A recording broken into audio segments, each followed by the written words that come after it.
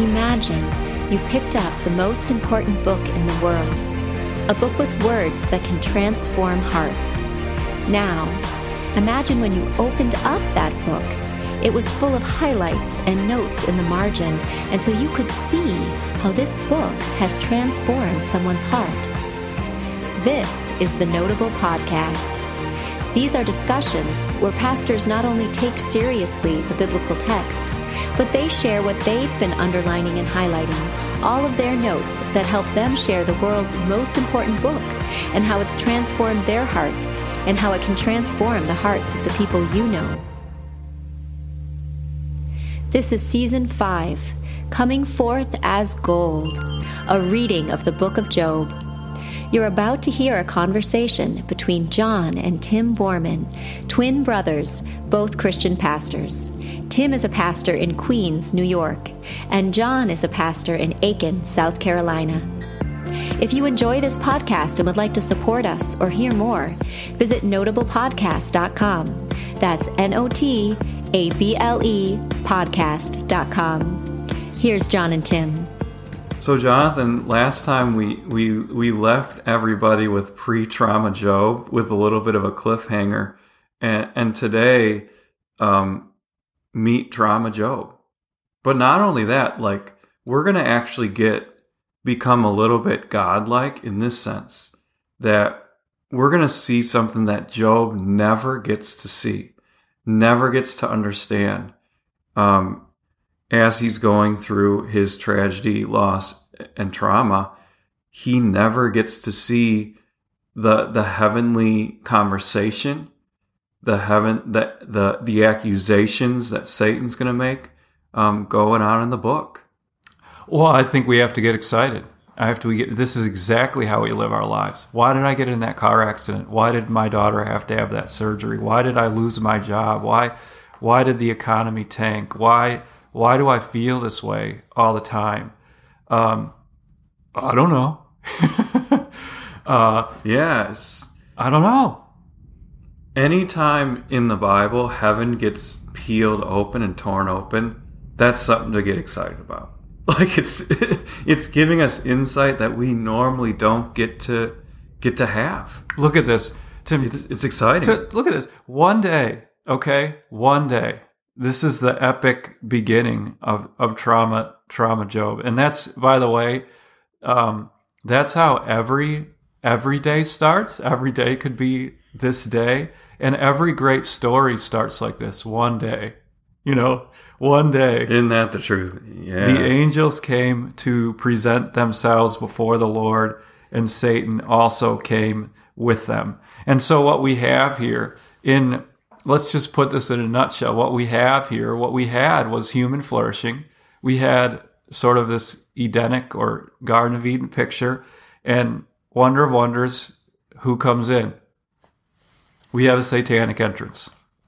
Oh my goodness. We have a satanic entrance. And so what? And look at the enemy shows up, the adversary to accuse. Yeah, and ooh. And so this is what happens. The Lord said to Satan, "Where have you come from?" Like the Lord didn't know. Well, here this is something you really have to pay attention to, because people always accuse God that He's not in control of suffering, that He lets Satan dupe him into this. But here's the thing: the Lord's interrogating Satan. It's not the other way around. Exactly. Satan's not going to him and saying, "Lord, where have you been?" No. Yeah, exactly. We get it backwards. It's Satan. Satan is called before the Lord, and the Lord says, "Now tell me where you've been." And Satan answered the Lord, "From roaming throughout the earth, going back and forth on it." So impudent. Like, so where were you today? Oh, I don't know. It's like that naughty, teenager. Where have you been? Well, I was just hanging out. I'll bet you were. And this is you know what it reminds me of? The Apostle Peter talked about Satan as a roaring lion who's prowling and looking for prey. And that's exactly exactly. So where were you? Oh, roaming around. Oh, hunting. Here and there. No big deal. So that's what he was doing. And then the Lord says to Satan, have you considered my servant Job? And we talked about this in the last podcast, but we get this fourfold descriptor. It's actually identical to the prologue. And he says, there is no one on earth like him. He is blameless and upright, a man who fears God and shuns evil. Now, I do want to push into that a little bit. What is the Lord so excited about? What does he care about so very much? He loves his people. He loves his people. And there's this question that I have sort of haunting me right now. And the question is this: what does the Lord think about me? If Satan were in heaven, and I, by the way, I don't believe he gets to do this anymore, and we're going to have to talk about that. But if Satan got up into the heavenly council and he's talking to my Lord, would my Lord have this father's heart for me that's beaming with pride and say, do you see Jonathan down there? Do you see how he loves me? Do you see how he's serving me? And the answer to that question, and I hope this doesn't sound prideful, I hope it sounds faithful, if you know what I'm saying. And I don't fit like I'm filled with faith. And I'm saying this because I want you listeners to believe this with me, is I believe that the Lord delights over me too. It's crazy, and he shouldn't, and it's undeserved. It's certainly unmerited. All the things that we hear in the songs and the hymns and stuff, I don't deserve it. But I believe that when God looks at me, he is absolutely beaming with pride. Well, we should explain more about what you mean, because from the side of the gospel, that's absolutely right. I mean, could he say that there's no one on earth like him or her, and just because we could be talking about a woman too, she's blameless and upright, and a woman who fears God and shuns evil. We can say that because we're covered by Christ, that there is no one like him. There is the only thing that makes, and we're going to talk about this in a second, because the accusation that the enemy, that the adversary is going to make before God is that these people don't really love you, that they aren't blameless, that they aren't really upright, and if they are upright, it's only because God gives them all kinds of good stuff, but we are righteous and holy by faith in Christ, and Job was too. And the only reason why I want to name that right here and right now is not because it's some kind of great, explanation or interpretation of this part of the Bible, but simply because it's the main message of the Bible that we've been made righteous through faith in Jesus, and that the Father absolutely beams on us. And by the way, I think it's the main problem in our spiritual life that we don't fully believe that in our hearts yet, that we got to push that out harder. We're afraid, we're guilty, we're shamed. We think that if God was with us right now, he'd be like, I can't believe that one's my child. That one's kind of the black sheep. That one's been kind of naughty lately. No, not in Jesus' name. At any rate, the Lord loves. He calls him. I love this term here. He calls him his servant Job. Now that's a clue. That's a deep clue here. When in the Bible, when somebody is called a servant of the Lord, that is just a pregnant, full term. Moses is a servant of the Lord. Joshua is a servant of the Lord. We're going to get to the prophet Isaiah, who comes centuries later. He develops what I would call a full-blown servant theology of the Christ. Later, we have Jude. We did a Jude podcast. He's a servant. James. So when we have Job here called a servant, what we're understanding is that he's specially commissioned for something. And what he's specially commissioned for is to teach us something about the Lord and about suffering. And that's what we're going to have to develop in the rest of the book. But do not miss that term there. He is a servant of the Lord. And then you have Satan's accusation here. And you mentioned it too. Well, yeah. And like before we even read it, I think you have to let your skin get all prickly and let it get cold and realize that all of a sudden the accuser is here, and with all of his demonic forces, and he wants us to come to believe something different from the gospel. Like he wants, and he's going to shove this accusation in God's face. Like I want to like invoke everything about like what it means to know like that Satan's around, and that he is going to come and try to remove the blamelessness and try to remove and to push guilt out and fear and to try to separate us from God. And he comes with his best accusation. Like, let's not assume that Satan is stupid or that he's going to come with some weak accusation that's not really going to stick in the throne room of God. Like he comes with what he thinks is his very best accusation. And it's this, like the way that I kind of encapsulate it is that Satan is going to say about every single human being then and now, and about specifically the people of God, is that they're just gold diggers.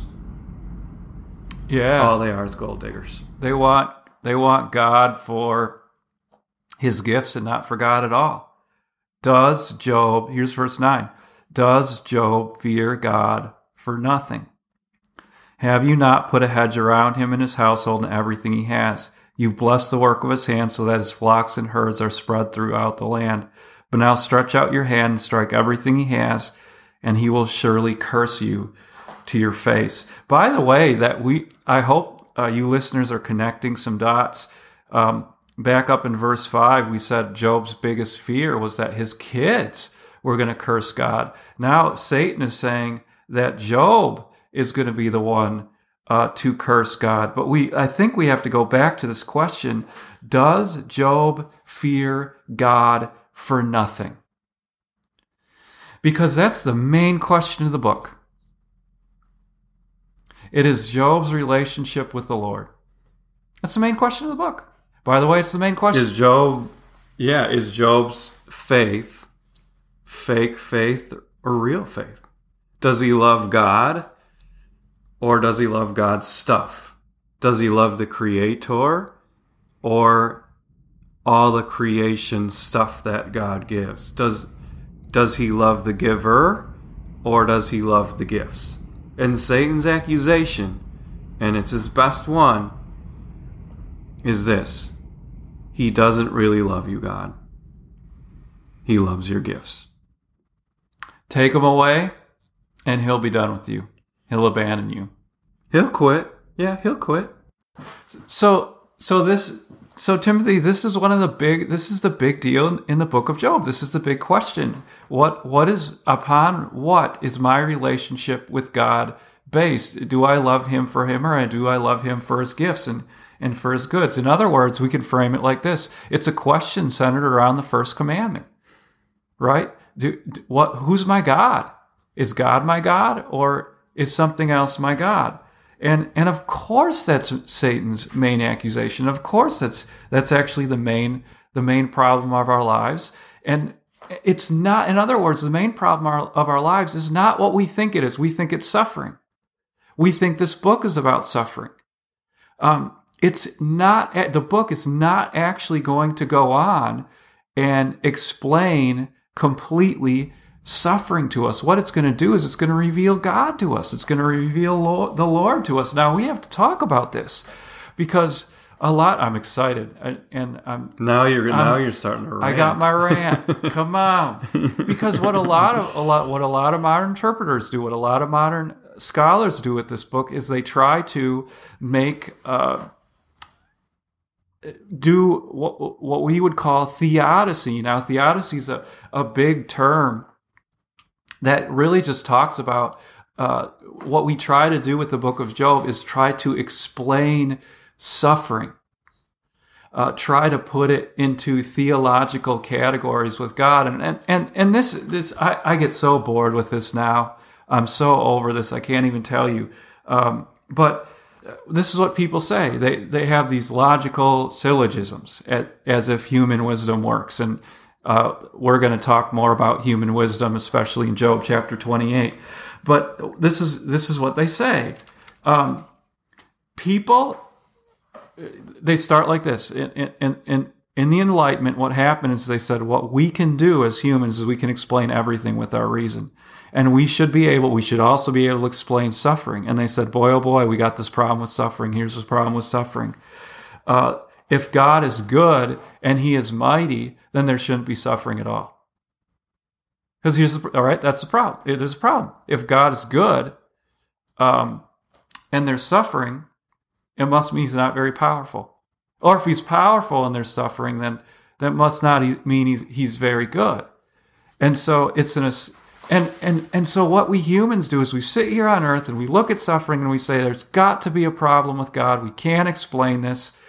And they come to the book of Job and they say, this is a book where we can do theodicy. We can get an explanation of suffering. But the truth is this, and look, we want to do a lot. Well, can I stop you there? Yeah. Because, there's different, that's one theodicy is like God is he's kind of like, he is a loving God, but he just doesn't have enough strength to do anything about it. It's kind of what you're saying, right? If I'm understanding that's right. That's one possible problem. Actually, really popular thing to think these days. One of the most popular books out there was a book called "When Bad Things Happen to Good People," written by Rabbi Kushner. You heard of this book? Yeah, that got really hot. I remember. He actually had a son, and incredibly sad. But his son had a disease called progeria, and what it does is it makes you get old really, really fast. And he watched as his son wrinkled up and died. And the conclusion that he came to is that even God has a hard time keeping chaos in check. So God becomes like this. He's nothing more than like a hospice nurse. He's a very kind, very loving, very gracious hospice nurse, but he's nothing more than that. He's weak. He's too weak. Right. Exactly. And people, unfortunately and sadly, do that with the book of Job wrongly. Like, oh, he had to let Satan trick him into this, and I'm just done with that. That actually kind of sickens me. The Lord is clearly in charge of this. Well, what it does, it gives into dualism, Timothy. We don't live in a dualistic world where good and evil have sort of equal standing with each other. Satan is not a demigod. That is not the theology we have here at all. The Lord is powerful and good. But I cut in on you. Sorry about that. No, you didn't. You didn't. Continue with your little rant about theodicy. So and this is Enlightenment thinking, and humans have to figure out everything. What if we humans aren't God? What if we can't figure out everything? What if our theological categories don't work? By the way, this is what I would simply say in dealing with those logical syllogisms, because I think our listeners deserve some kind of answer, is I would say this. All of those logical syllogisms that we laid down blow up if pain has a purpose and if pain has a good purpose. Then God can be both good and powerful. Yeah, like where the logical fallacy in there, because in order for a syllogism to work, everything has to be true, and if one part of the syllogism isn't true, then it falls apart. And you actually have to define suffering as bad to Correct. end up with that kind of theology and theodicy, and I'm not sure you can do that. Well, a Christian cannot. What is evil and what is good? That's actually, people are unwilling to define that today. The Bible certainly does, but what is evil and what is tov and what is ra? What is good and what is evil? Mm-hmm. That's really at the heart of this going on here now. And is God being evil to Job? Even here. Exactly. And this is what I would say about theodicy in general, is I would look at, it's symptomatic of the human heart. The human heart thinks that it can understand everything, basically that it's God, that we deserve some sort of omniscience in this life, like an all-knowing state. And we're trying to rise to a godlike status. Does that sound like anything to you? And so actually what we have to do in life and overall... That actually sounds satanic to me. Yeah, it is. And that's what... like God... kicking God off his throne. And that's exactly what's happening here. And so the main... Again, this is what we're talking about. The main question of our lives isn't... And this is what the Enlightenment has done, is people are trying to make God relevant to our lives. That's what they're trying to do when they're going through theodicy.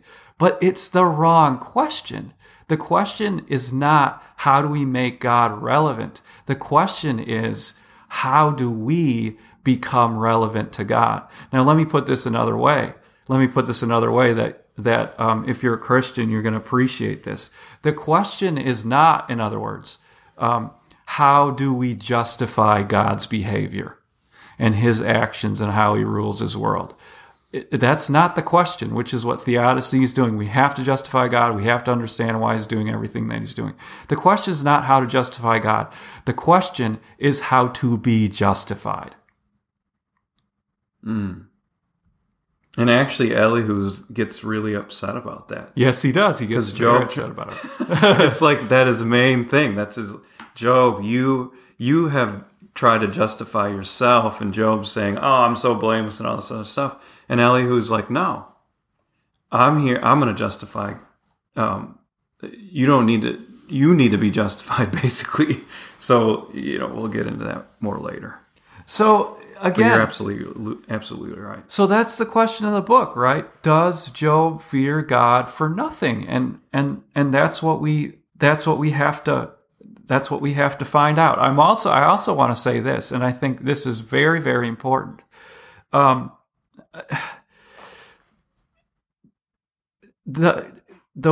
title, and I want to go into it like this. Notice that Satan calls the Lord God here. In the book of Job, the titles for God are very, very, very important.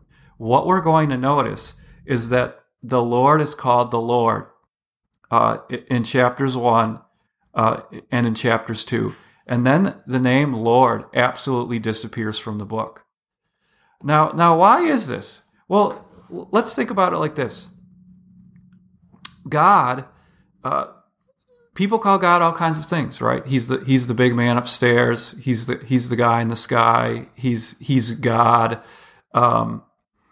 But the only people who call the Lord are people who actually know who he is. That's his covenant name. We know what he's up to. We understand it because we've been told in the Holy Scriptures. In other words, this is what I'm saying. Like, this is the God who's been revealed to us. When testing is going on in our lives, when we're hurting, and Satan is going after this, does Job fear God for nothing? We can't know what's going on. Not totally. we don't have sight into. We may never know. Yeah, we may never know, and that's okay. I mean, it is okay. I think that's the role of doxology. To say, praise be to the Lord, whose wisdom far surpasses my own. To be able to, that's the role of doxology in our lives, to express the mystery of the Holy Trinity and the way He's working things out in my life. And what the Lord is doing. And that's what I would say. I mean, let's go through what all happens to Job here. So Satan goes out from the presence of the Lord. You got a party going on there. And then you can here's what's going on. You have, and read this for yourself. It's an epic story, an epic account here. But basically, let me just put this basically to you, is basically what you have is all of heaven and earth is against Job. In fact, I'll even tell you this.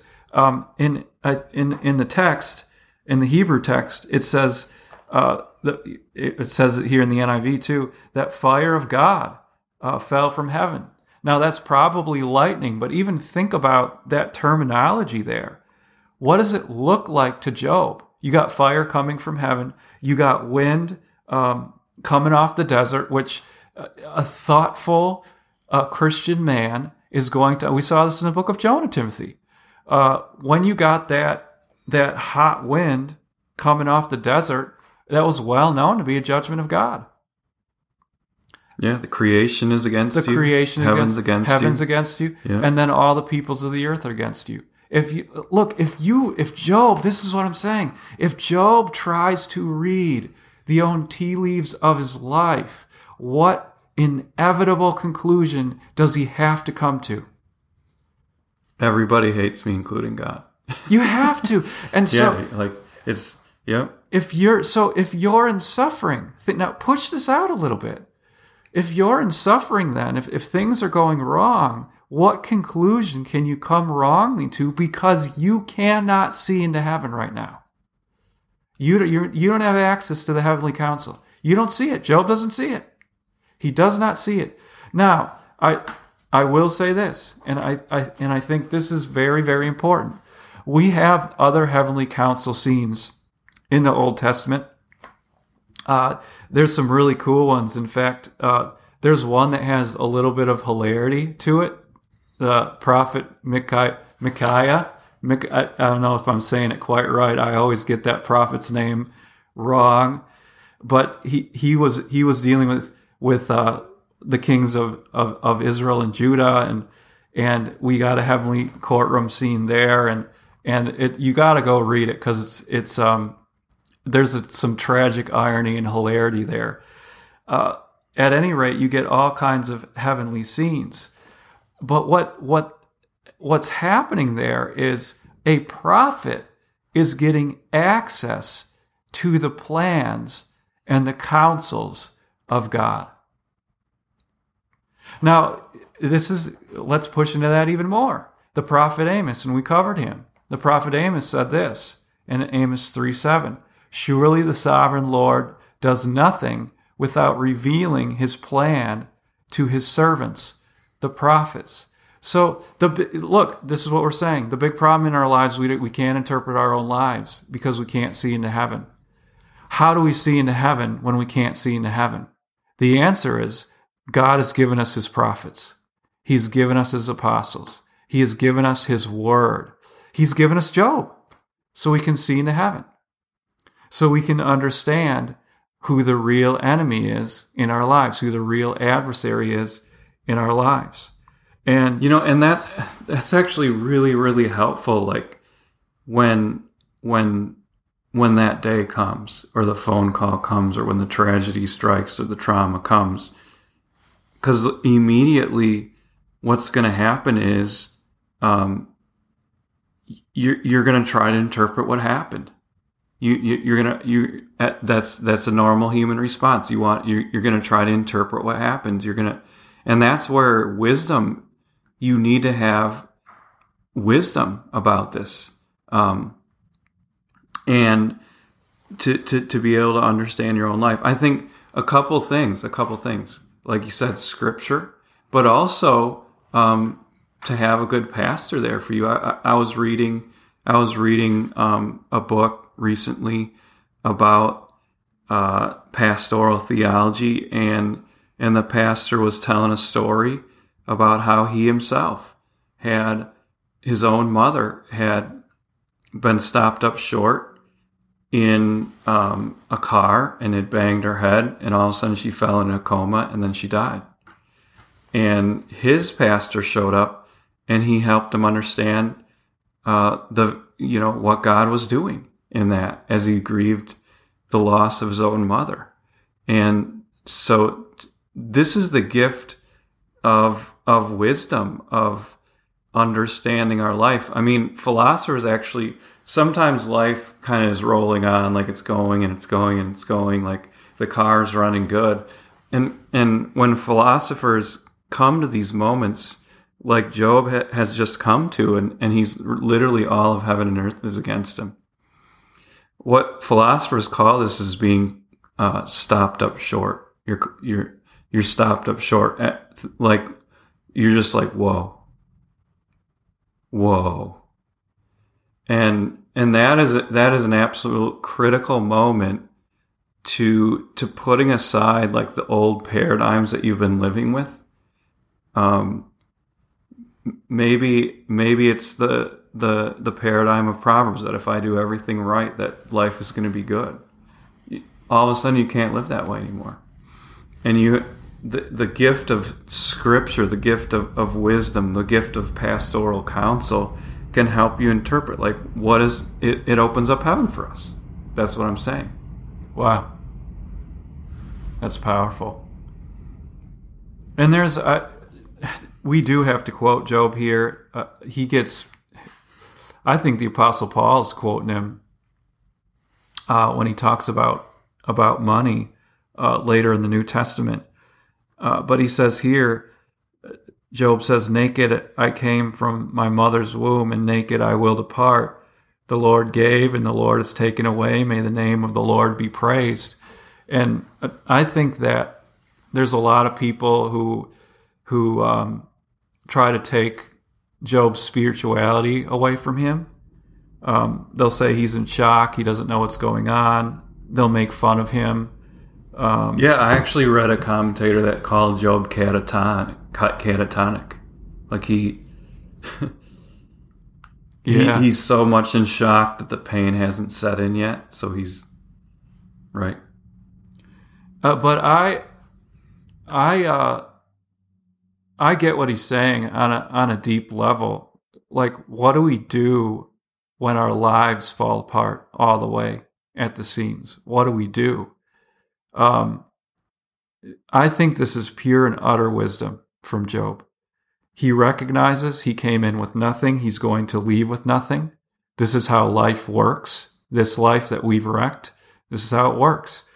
And the only thing that we can do is fall on our knees before the Lord. And like you said, give a doxology. May the name of the Lord be praised. And if you want to put one word to describe what Job has done here, what has he done? He's surrendered. And that's all we can do when life is bigger than us. Like in the Psalms, I was with somebody last night whose life fell apart on him. Psalm 42. When the currents of life have crashed over our heads, when we're drowning in our tears, the only thing we can do is look up. May the name of the Lord be praised. And when we look up, what we see is the suffering servant Jesus above our eyes. We see what he's done for us. We see what the Lord must be up to. And we let God do what he's going to do for us.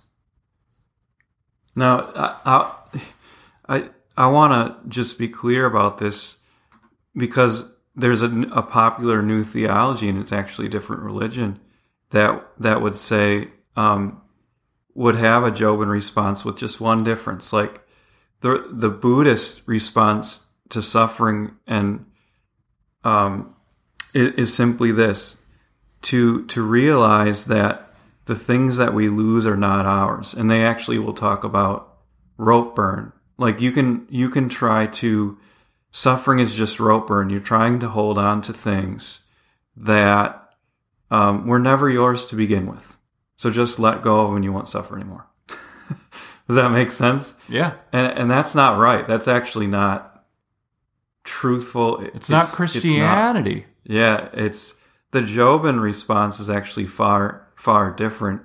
It's to go to the Lord and realize what you have, and to hold on to what you really have. And that is the saving love, the covenantal love of the Lord. It's not to deny your pain. It's not to detach from the world and all of God's gifts. But it's finally to say, all this has been taken from me. I'm in great, great pain right now, but I have the Lord yet. And He's for me. He loves me. He's working for me. I can't see it. I can't feel it. He's made a covenant with me to work this out and to bring me peace. Yeah. It's all of that. And that, that closes the scene. We got this narrator who closes it like this. And all this, Job did not sin by charging God with wrongdoing. And again, let me say two things about it. I think they're both important. One is God wasn't doing anything wrong. This is a big point in the book of Job. Secondly, Job did not sin. He's an innocent sufferer here. And again, we have to push that out into a bigger theology. Now we're going to wait on that. And for now, we have seen traumatized Job now react for the first time, but not the last. Yeah, and we should say this too, because we'll come back to it, but Job has gotten past now the first temptation. This is temptation number one. One of two, he has not shut Satan up. So Satan's going to come back again, and he's going to come with another accusation. But he has shushed Satan without even knowing it by the power of God's love. Yeah. And here's what I want. If you're going to work on this and meditate on this some more, I would love for everybody to go home. And this is what I want you to do. I want you to go read Luke chapter 10, verses 17 through 20. And I want you to think about, push this in your head and your heart, just how powerful you are against Satan now. Just how powerful. Because this is what it says. Satan is not allowed in the heavenly council anymore with his accusations. Not anymore. Not after what the greater Job, Jesus, has done. It says there, I saw Satan fall like lightning from heaven. He's not allowed in there anymore. And we have the power of the gospel to chase him out of our hearts.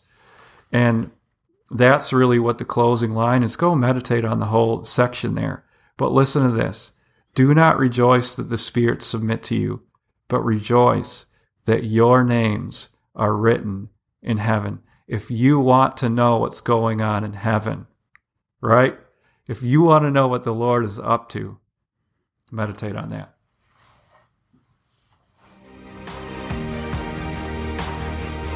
Thanks for listening to the Notable Podcast.